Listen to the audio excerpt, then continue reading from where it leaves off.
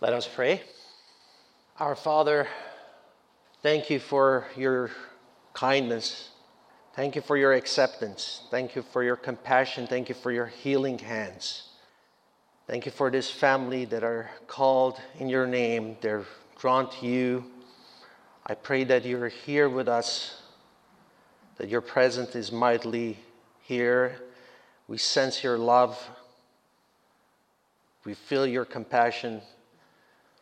And we acknowledge your acceptance. In Christ's name we pray. Amen. Amen. Please be seated. Good morning. Okay, we have a better picture for the second service. So we just heard the gospel being preached. No, we did not yet. Being read. We heard the gospel. We listened to the words.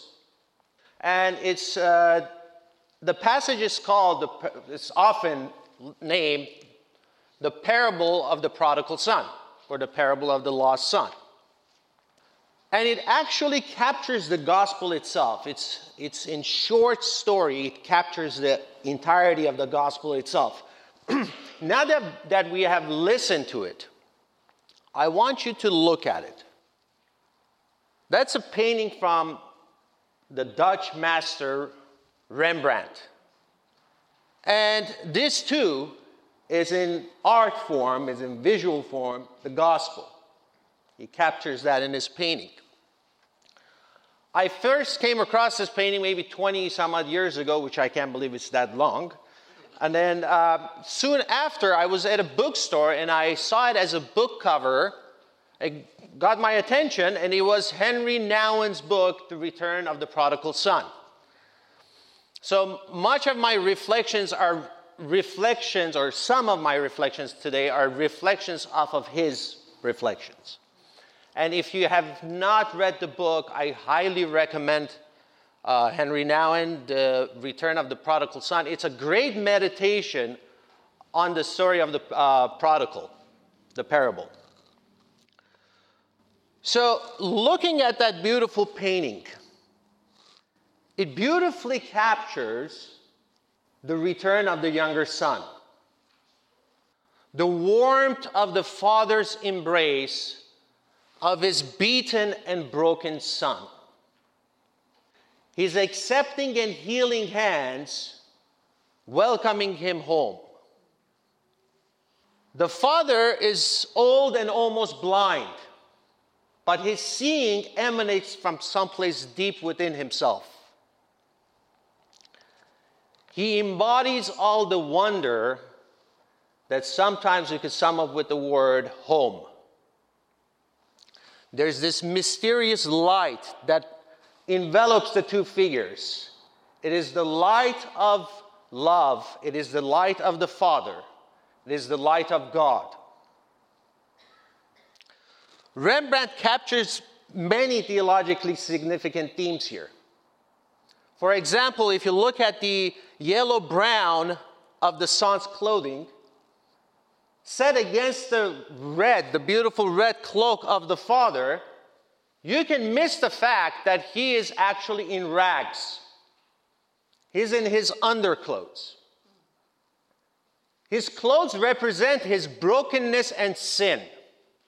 But when set against the love and the compassion of the Father's embrace, it is simply beautiful. It is grace. It is compassion. And the way Rembrandt captures this is he painted this as if they're statues. The moment is frozen in time. It's an eternal embrace.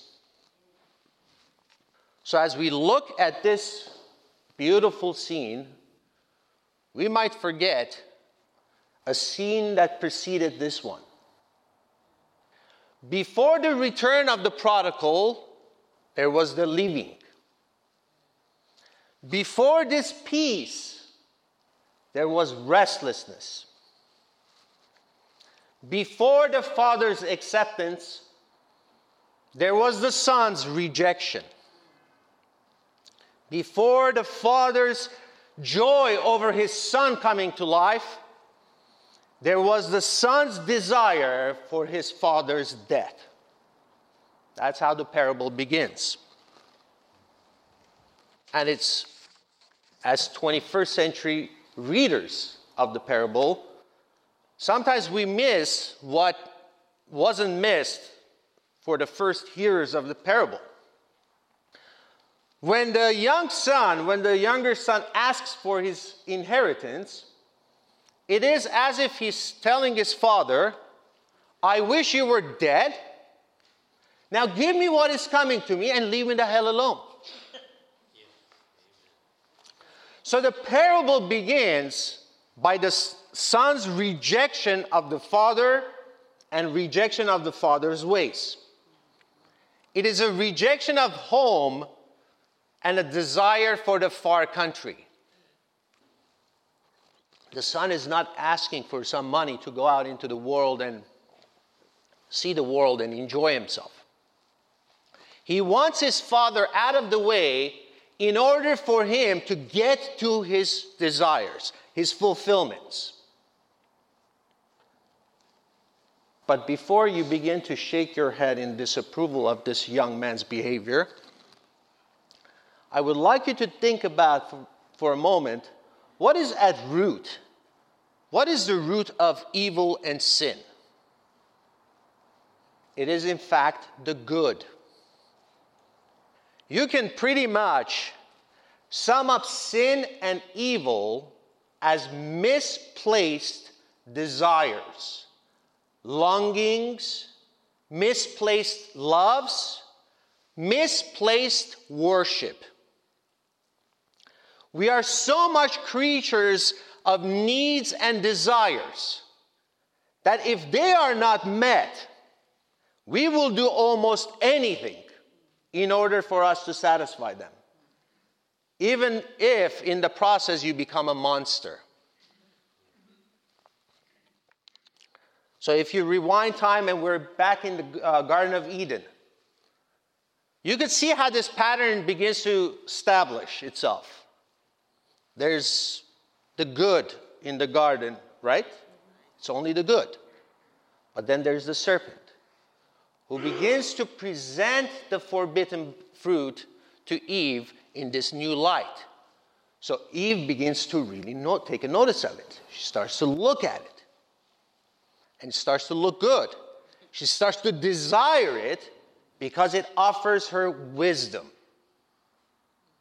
It's a promise of becoming. There's a lot of eye movement in the Genesis story. The woman saw that the tree was good for food, and it was a delight to the eyes, and good for wisdom, another way of saying seeing. And when they take the forbidden fruit, what happens? Their eyes open. Now, the funny thing about the eyes is that you could only focus on a limited number of things at one time. And once you really begin to focus on one thing, everything else sort of becomes a blur. You can no longer see it. So in this way, the prodigal's gaze has turned towards the far country. That's where he will find the fulfillment of his desires. That's where his longings will be met.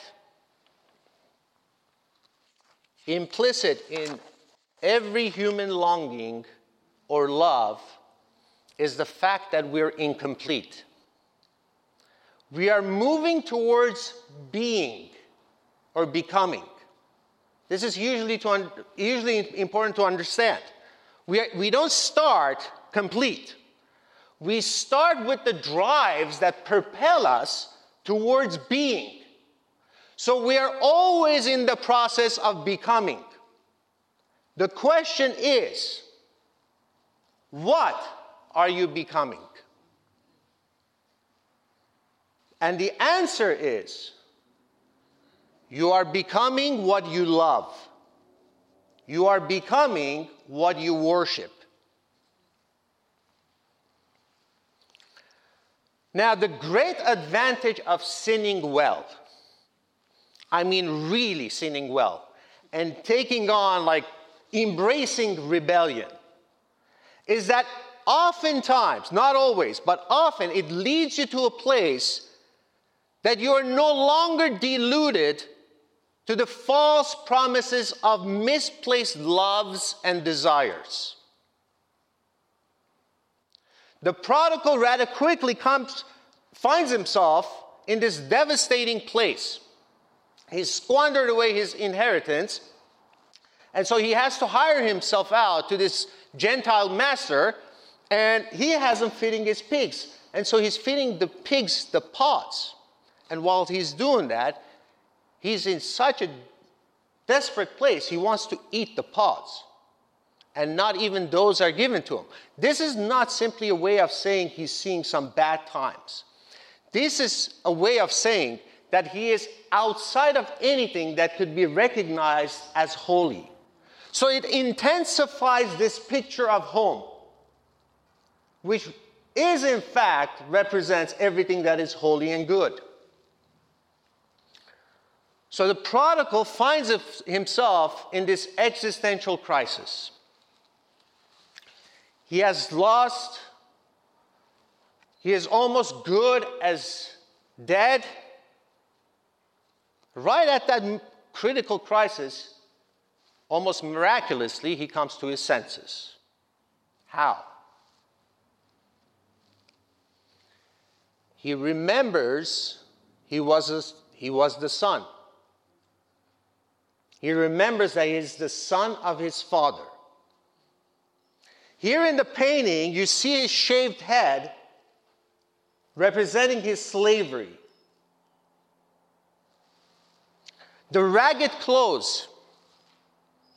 He has nothing left. The world has lured him in, stripped him off of everything that he has, deformed him, rejected him, and left him as good as dead and lost. The only thing that he has that actually becomes his salvation is represented there by that little sword on the side. If you could see that in the picture. He did not get rid of that one thing that reminded him that he is still his father's son. So before he gets into this internal monologue that I will go to my father and I will tell him I've sinned against you and I've sinned against heaven, I no longer deserve to be called your son. Hire me as one of your workers. Before he gets there, there's first the recognition that he is the son. So the real issue is an issue of identity. Who defines you? What makes you, you? Is there lack of images and ideals in this world constantly being set up as the standards by which you're supposed to understand yourself? Your self-understanding should be measured by. Is there a lack of images of the good life? Is there lack of images of becoming? You might not have had this devastating experience like the younger son. Well, too bad for you. Because that doesn't eliminate the experience from your own life, from your own experience. And here's any time your eyes get fixated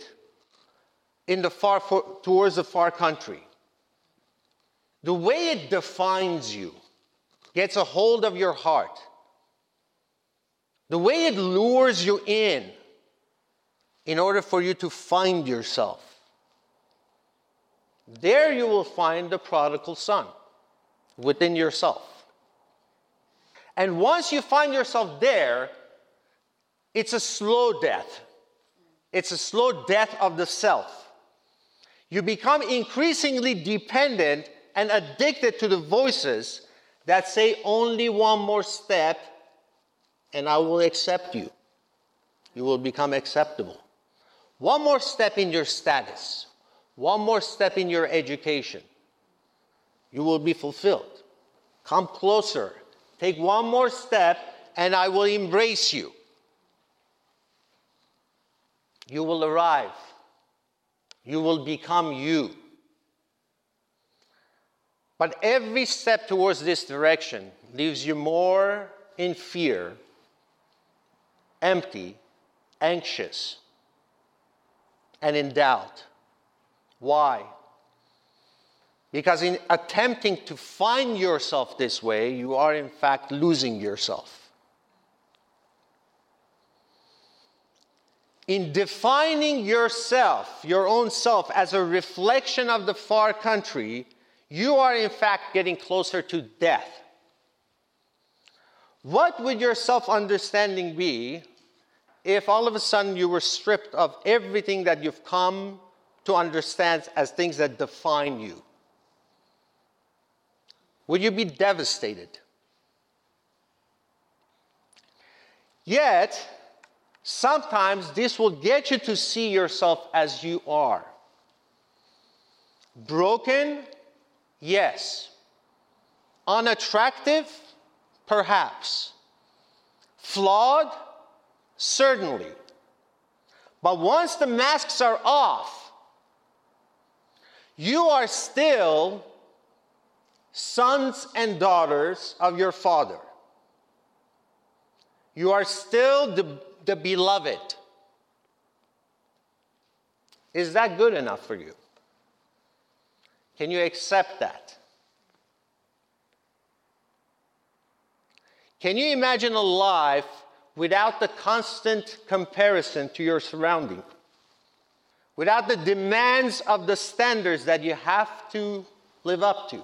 Can you imagine that? Well, that is freedom. That is coming back. That is going home. The difficulty is one of seeing. The difficulty is one of wanting to look. I mentioned there are many images and voices within everywhere, within this world, that are popped up and they're constantly there, promising realization, promising yourself, promising that's where you will find yourself. And these images are beautiful, and there's multitude of them. And they're always there to remind you one more step and you will arrive, you will become. In the midst of that myriad of images, God has placed a single image, one single sign in the midst of all of that beauty. One single sign of home, one single sign of becoming. And it's very difficult to look at. It's a dying man. It's a dying son. Deformed and beaten out of recognition, hanging on a cross. Who would want to look at that? Who wants to desire that? The one that could look inside of themselves and find the brokenness there. That's coming to your senses. So when the prodigal comes to his senses, he begins his long journey home. And while he's on his way, and while he's reciting his repentance speech on his way, the father sees him coming from afar. And the father does what no Middle Eastern man will do, no Middle Eastern father will do. None of that century, not one of his old age. He begins to run towards his son. The old man was longing also, but his was a pure longing of love. You could just imagine how many nights and days This man was at his field, looking over the field, shifting his gaze toward the far country, longing and hoping for his son's return. So the moment that he sees him, all is forgotten. And he begins to run towards him in joy. It's a joyful scene, but at the same time, it's a heart-wrenching scene. It's a sad scene.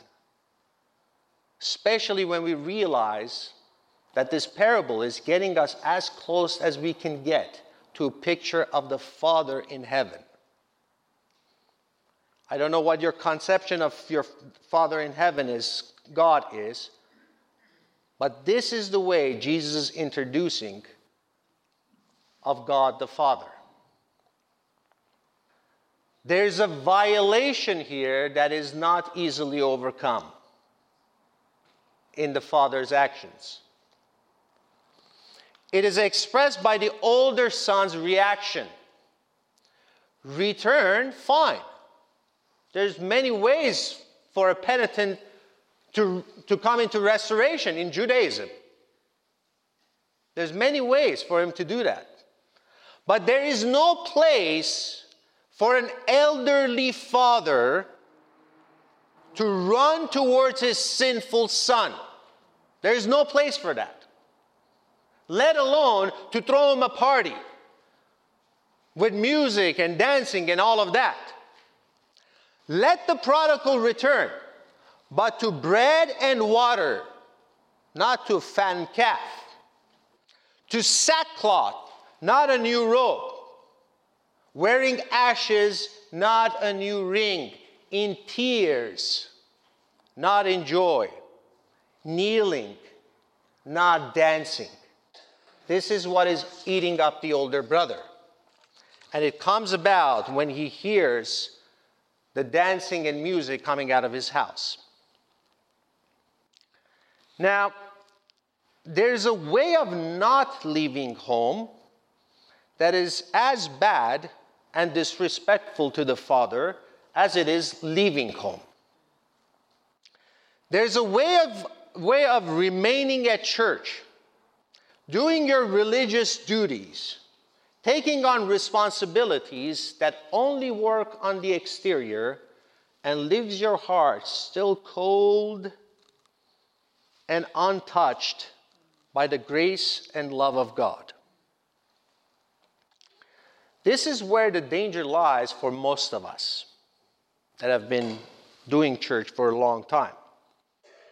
Often while acquiring the virtues, resentment and judgment, like cancer, begin to develop at the underside of these virtues. And it kills whatever good there is there. And it just becomes largely resentment and judgment. There is becoming here also. There is becoming involved here also. But it is not becoming like the Father. You look at the picture, you look at the painting, the older son and the father do look alike externally. They're almost identical. The cloak, the clothes, the headgear, even the beard. Externally, they look a lot like one another. But look at the way Rembrandt paints this mysterious light in relationship to both figures. It is full and complete in and around the Father. Where if you look at the Son, it's only really shining at his face.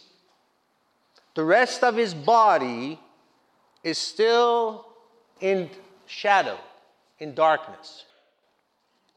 The light on him has not penetrated his entire self.